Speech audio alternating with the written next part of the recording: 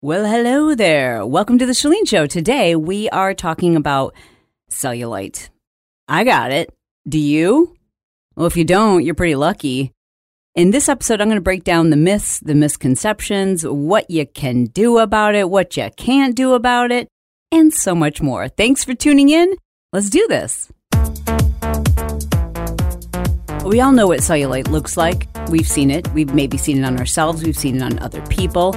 It's often described as being cottage cheese or looking like cottage cheese or lumpy, bumpy legs, butts, thighs, abs, back of the arms. Cellulite shows up where we tend to store body fat. And for women, that tends to be in our midsection, thighs, hips, abdominal region, like the area that's associated with weight gain for childbearing. So why do we then sometimes see cellulite in children or cellulite in men? An increase in cellulite after a pregnancy or during menopause, perimenopause. As I'm sure you've already deduced, there is a significant correlation between hormones and cellulite. But it's not just our hormones, right? Because certainly we all know that person who has been through puberty or has gotten pregnant or has gone through menopause and they don't have a drop of cellulite on their body. Well, let's just pray that God is fair and they have like really bad breath or split ends or something. But yeah, the fact of the matter is some people have very little cellulite and some people have a lot.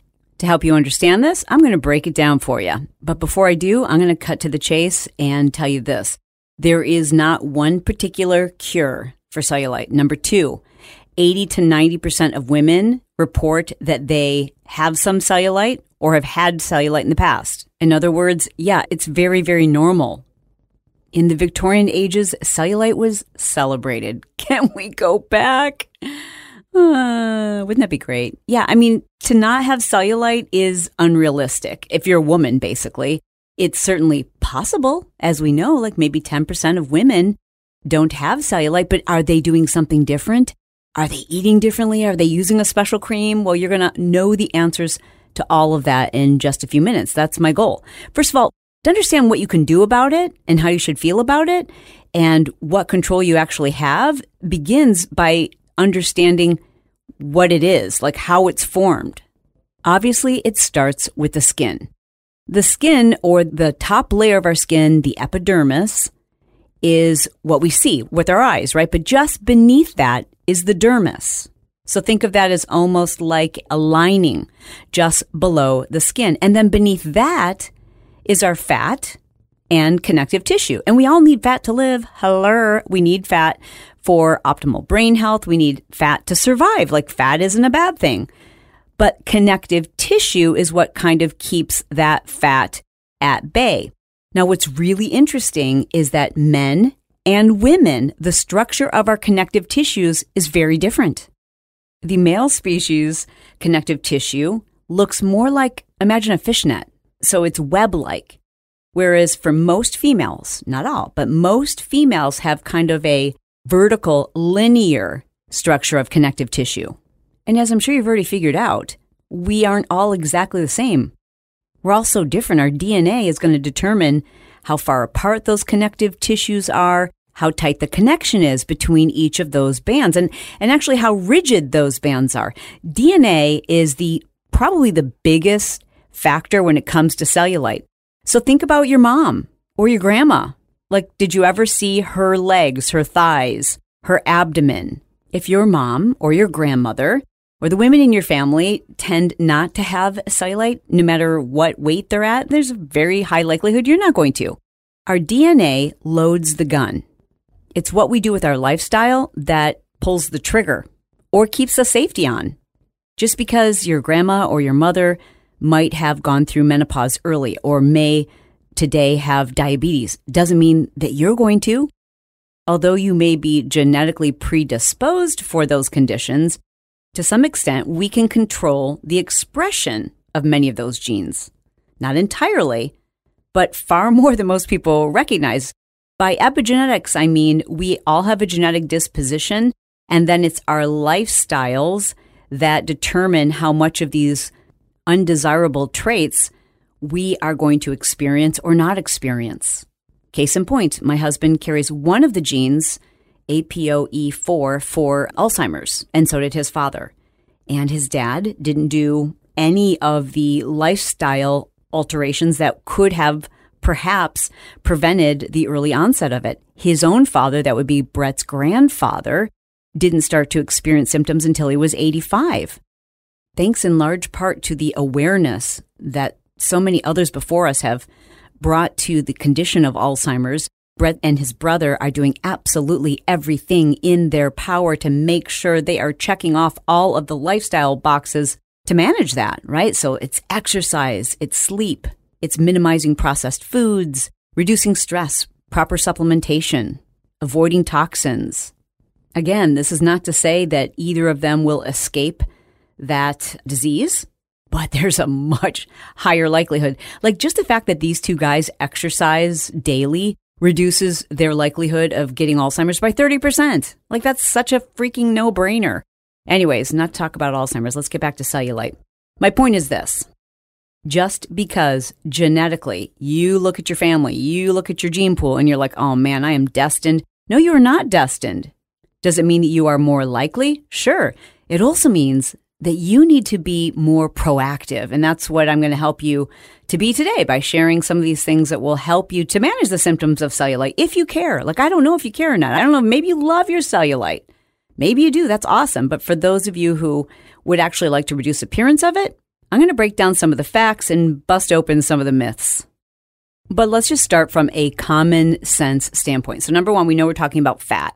And we know that we're talking about fat pushing through connective tissue. And that fat pushing through the connective tissue is then what gives us that appearance, especially if the skin is thinner.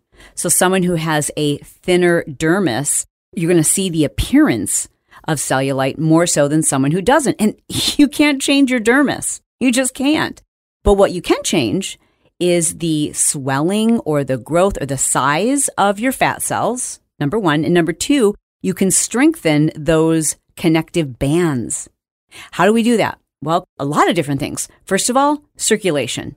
Circulation is huge. And that's why a lot of times you will see that cellulite goes kind of hand in hand often with varicose veins. Not always, but oftentimes. You've also probably noticed, I have noticed this, that when I kind of notice, like, I don't know, sometimes certain months, like I notice my cellulite and it actually feels like kind of like numb there. Like I can tell I'm not getting good circulation. Now, these connective tissues are often referred to as the fascia.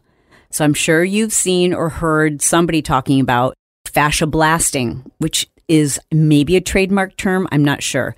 But it's definitely a technique. Forget about the tools or the gadgets that go along with fascia blasting. It is a technique that's been used for hundreds of years by women and massage therapists to kind of break up connective tissue. Sometimes it's used to break up scar tissue. And a lot of people believe, there are some inconclusive and conclusive studies, that by doing so, you can boost the production of collagen. And it's the production of collagen that strengthens these bands. But lack of circulation, systemic inflammation in your body, which we've talked a lot about on this podcast, and even trauma and scarring can tighten up those bands and make them so tight that it's almost painful. And it also creates this inflexibility so that many of the nerves become sensitive to pain. And of course, this is when we see a greater appearance of cellulite. So, first question, does fascia blasting really work to reduce the appearance of cellulite? Here's what I'm going to give you. This is my personal opinion, and I can only give you my personal opinion because there's so many studies on this that are inconclusive, meaning that there are some that support it and some that don't. I personally know for a fact, and we do know this, that it improves circulation. And we know that by improving circulation, we can decrease the appearance of cellulite. To the extent of which I see it advertised on the internet, I don't know. It's not something I do every day. It is something I do maybe once a week, and I haven't done it in months. But there was a time at which I was doing it like once a week because it just felt so good.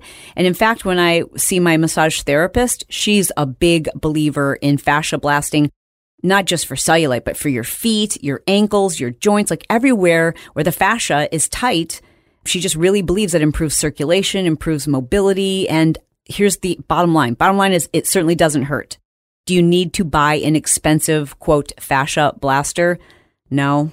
I think it's a cool gadget. I own one, but I'm sure there are knockoffs too. Not that I'm suggesting you should buy the knockoff. I'm just saying, I think it's a good thing. It certainly isn't going to harm anyone, but don't assume that fascia blasting alone is going to reduce your cellulite. Think of it as a tool to help you improve circulation. All right, let's get back to inflammation. We know that inflammation does what? It causes the body to hold on to water. And our fat cells will swell and appear larger when we are inflamed because they hold water. So it's not uncommon that when you are highly inflamed or when you have systemic inflammation, you don't even realize that you're dealing with a low level of inflammation throughout your body. You're going to see an increased appearance of cellulite. So what should you do? You guessed it, all the things that reduce inflammation. Unprocess your diet. Stop drinking the diet soda. Reduce your sugar intake. Minimize your consumption of alcohol. Reduce your stress and get more sleep. That's how you reduce inflammation. That's it. All right. So if you want to reduce the swelling or the size of your fat cells, that's one way to do it, is to reduce inflammation. The second way is to reduce your body fat. So here's something that's kind of mind-blowing. You probably have had the same amount of fat cells since you were 16 that you do today. That's kind of shocking, huh? Because you're like, oh no, this girl, when she was 16, she didn't have any fat cells. Yes, you did. They just weren't maybe as large, or maybe they were larger. I don't know what you looked like at 16. I don't know what your body fat was like. But for many of us, the amount of fat cells that we have is very close to what we had after we finished puberty. Now, there are certain times in our lives where, due to hormonal changes, we increase the number of fat cells that we have. Interesting, right? One of those times is during pregnancy. That makes sense. And of course, obviously, during puberty. And guess what, ladies? Oh, how exciting. Menopause. How fun. Yay. Just another reason to look forward to menopause. But here's the deal. Again, if you don't walk into menopause blindly, if you begin to prepare by really paying attention to your nutrition and your lifestyle, menopause isn't going to feel like you got hit by a Mack truck. Hopefully it just feels like any other time. That is how fat cell production works. We can, however, reduce the size of our fat cells. We do this a couple of different ways. Number one is by creating an energy deficit. Now, notice I didn't say calorie. I did not say calorie deficit. I said an energy deficit. And you figuring out the appropriate energy deficit is a science. I cannot tell you what your macros need to look like, but I can tell you this. It has very little to do with calories because the whole concept of a calorie, you've heard that on previous episodes, is just, it's stupid. It's total hogwash. Energy in versus energy out is accurate, right? And if we can create a slight deficit where we're burning more energy than we're consuming, then we're likely going to see a reduction in body fat. And a reduction in body fat means that those fat cells are going to shrink in size. And when they shrink in size, they don't push as hard on the connective tissues, and therefore the appearance of cellulite is minimized. Again, don't go crazy, ladies, because we're supposed to have cellulite. If 80 to 90% of women all have cellulite, we're supposed to have it. Just because society has said, oh, let's Photoshop that away, it's unattractive, doesn't mean that it's not supposed to be there. It's supposed to be there. It serves a purpose. Now, if you want to minimize the appearance of it, that's up to you. But let's not diminish our own health, our mental health, and our sanity trying to eliminate entirely something that is supposed to be there. It's going to be there. The question is, do you want to reduce the appearance of it? That's fine. But I'm just telling you as your bossy older sister, don't try to get your body fat so low that you're going to crush your mental spirit. You lose sight of what's important. That becomes an eating disorder or an over-exercising disorder known as orthorexia, or you just become so obsessed with it and it's just a futile pursuit. I think it's also important to note that there are women who can get their body fat down to 11%, 10%, which is dangerously low and likely to cause you to stop menstruating and to throw your hormones completely out of whack. But you can go to all the efforts to get your body fat that low. And I've seen this where fitness competitors can get their body fat, again, down to like 9, 10%, females, which is insanely low, and still have cellulite. Not all, but some. Why? Again, genetic predisposition. Now, I hate to go on a little rant here, but can I just tell you how annoying it is for me to do the research for this show and find that there are so many, fitness dudes and male doctors talking about cellulite and perpetuating so many of these myths. And there's women perpetuating these myths too. One thing I don't hear enough people talking about is the relationship to hormones and therefore perimenopause, menopause, puberty, PCOS, fertility. Like all of these things really are going to have a dramatic impact on the appearance of cellulite because of hormones. And we're going to talk about that in just a moment. But first, I want to take a moment to thank our show sponsor. I want to thank them for being a sponsor of the show. I also want to thank them for providing healthy alternatives for my family. And that is Organifi. I mean, look, no one really loves taking capsules and vitamins, and I have to do it, and I'm sure you do too. But it's nice to be able to have a powdered form of so many of the important supplements that we all need. And there aren't very many companies who have mastered this. Organifi has. A couple of the products I love from them, I encourage you to check out. Number one is their Organifi Immunity. Now, Immunity is this delicious kind of citrus-flavored powder that I add to my water along with Organifi Pure, but the Immunity is wonderful because it's going to give you 500% of your daily vitamin C, in addition to the bioavailable zinc and vitamin D3. Now, these are all things, ladies, you need to balance your hormones. These are things that you need to have an optimal immune system. These are the things that you need for energy. It's so simple to just pour it in your drink, and it is so nice to have the Organifi Greens powder because I am really trying to be great about having enough of my dark green leafy vegetables every day. But there are days where I'm like, okay, I don't feel like chopping a salad, or I don't feel like running out to buy fresh salad and we don't have any.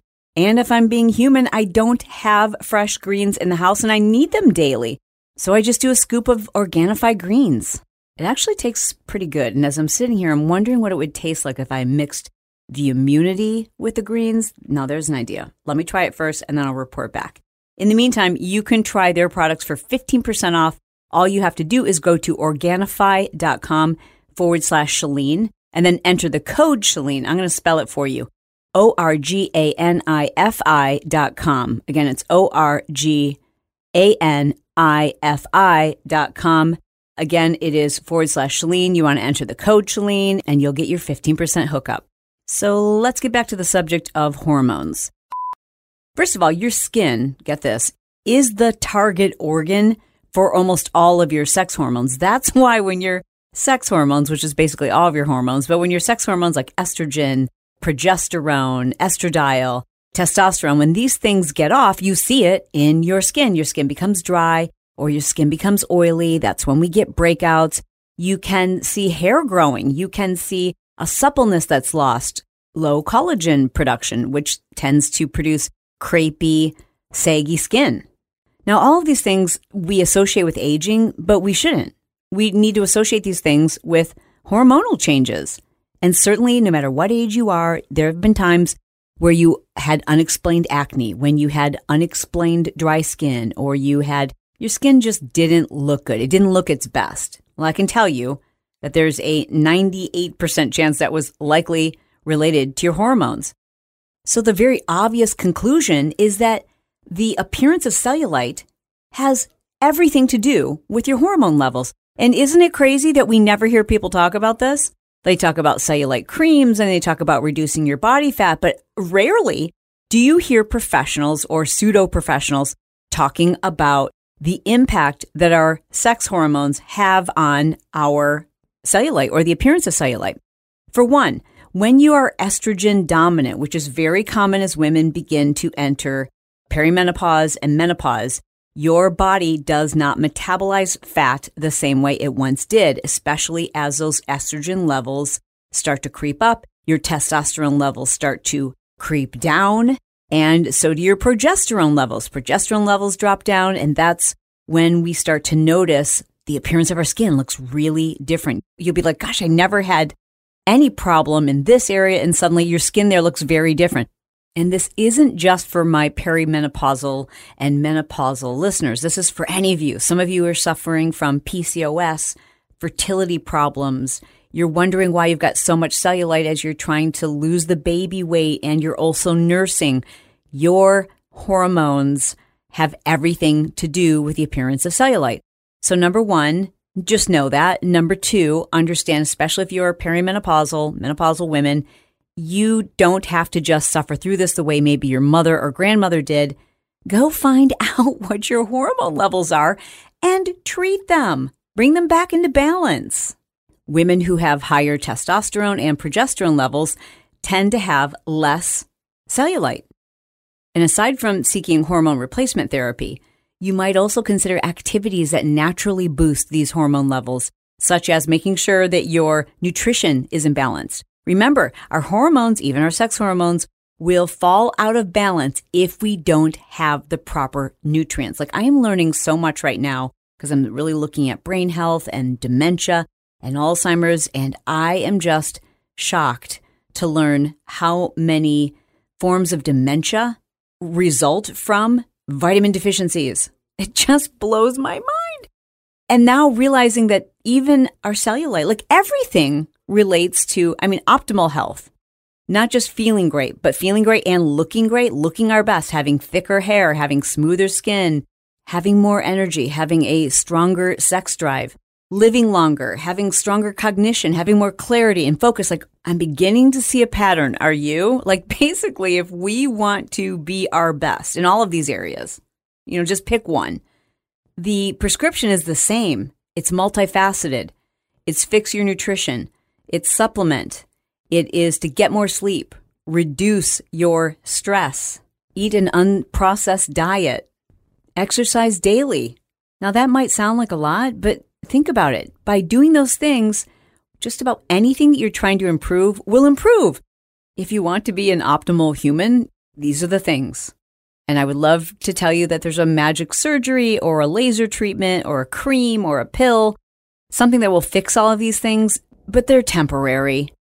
Oh, but don't let me forget on the subject of exercise.